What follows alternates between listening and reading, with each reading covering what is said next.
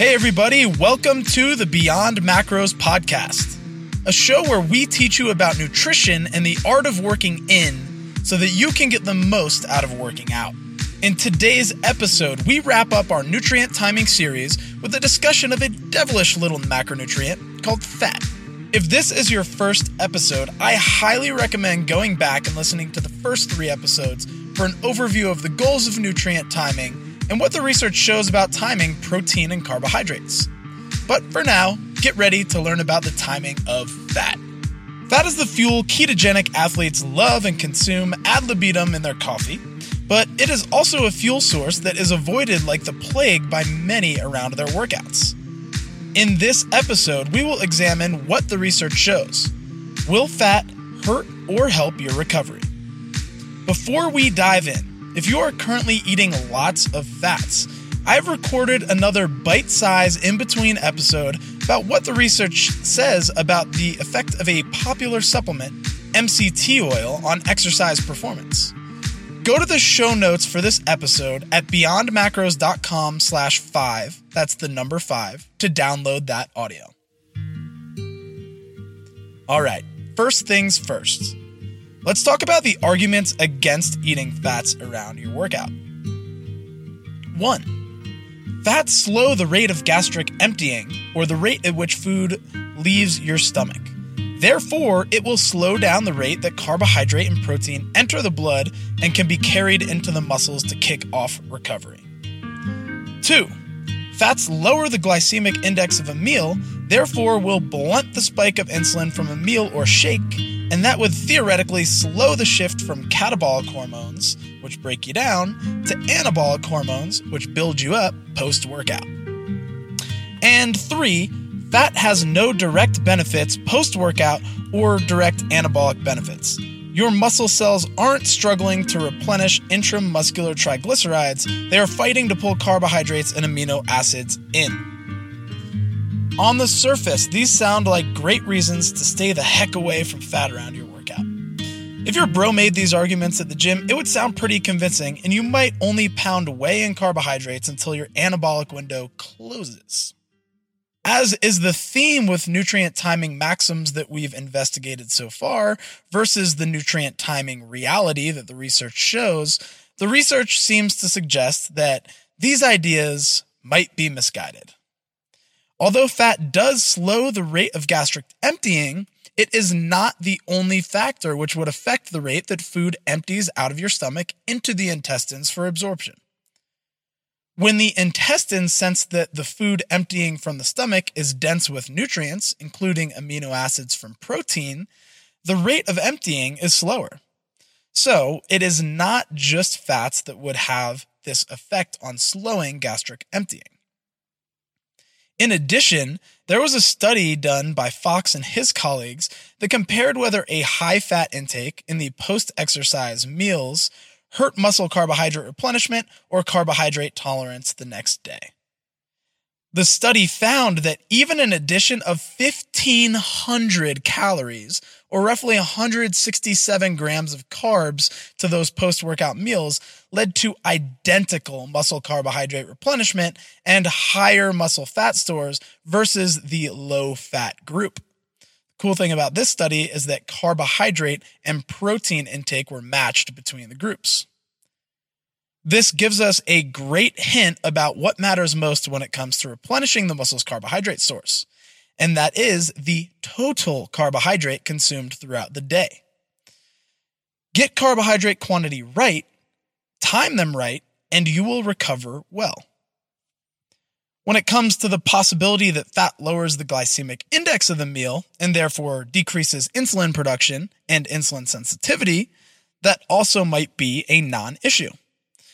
Just look at the study I referenced last week in the carbohydrate quality episode.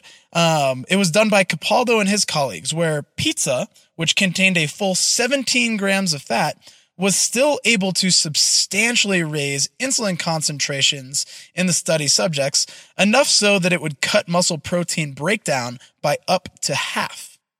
Another study that I like even more to illustrate that the addition of fat is unlikely to harm the real goal, Recovery and Muscle Carbohydrate Replenishment, was conducted by Royan Tarnopolsky on resistance-trained male subjects.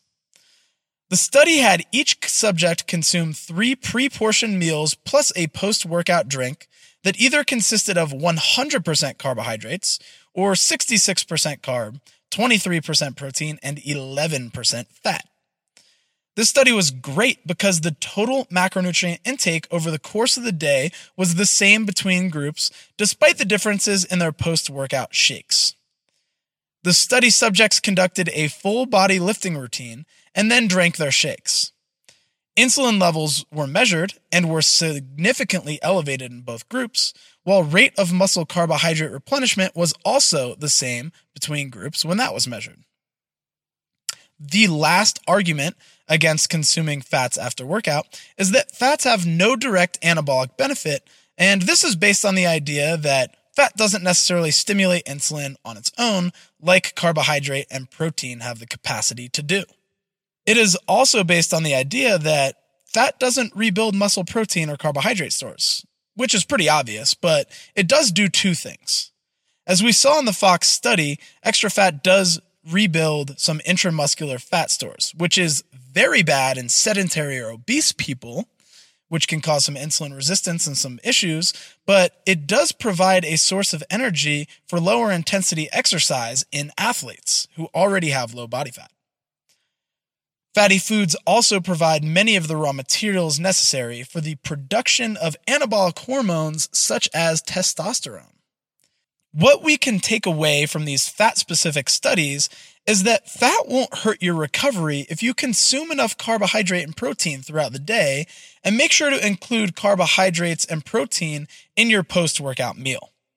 So, rather than struggling to stomach a dry-ass chicken breast with a plain starch source, or only consuming liquid nutrition post-workout, I'm giving you the green light to eat a delicious mixed macronutrient meal that contains some fat. No more avoiding fattier cuts of high-quality meat, seafood, eggs, or even avocado in that recovery meal.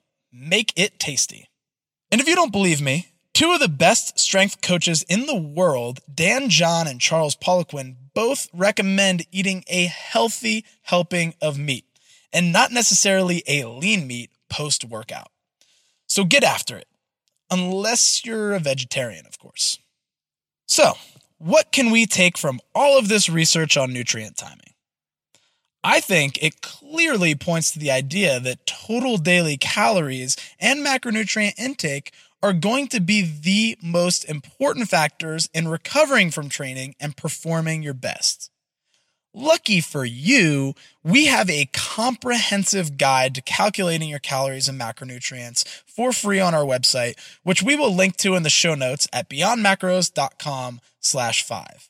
And of course, we are in the business of providing nutrition coaching based off of calories and macronutrients. So if you are interested, you can email me at matt@beyondmacros.com. And that wraps up our nutrient timing series. If you know somebody who has been avoiding fat like the plague around their workout, share this episode with them to give them a little bit of perspective. I'd also be extremely grateful if you would go to iTunes and leave us a review with some feedback.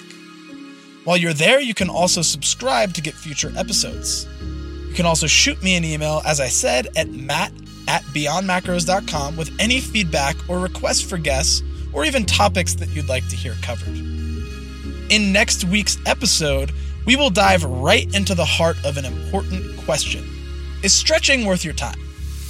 I invited Dr. Steve Sudell of Prehab to Perform and Stretch Lab and Lindsay Sudell of Simply Stretch LA to teach you exactly what the most effective stretching techniques are, what type of person stretching makes sense for, and when you should stretch for the best results. Subscribe now to make sure you get that episode when it drops, and I will see you next week.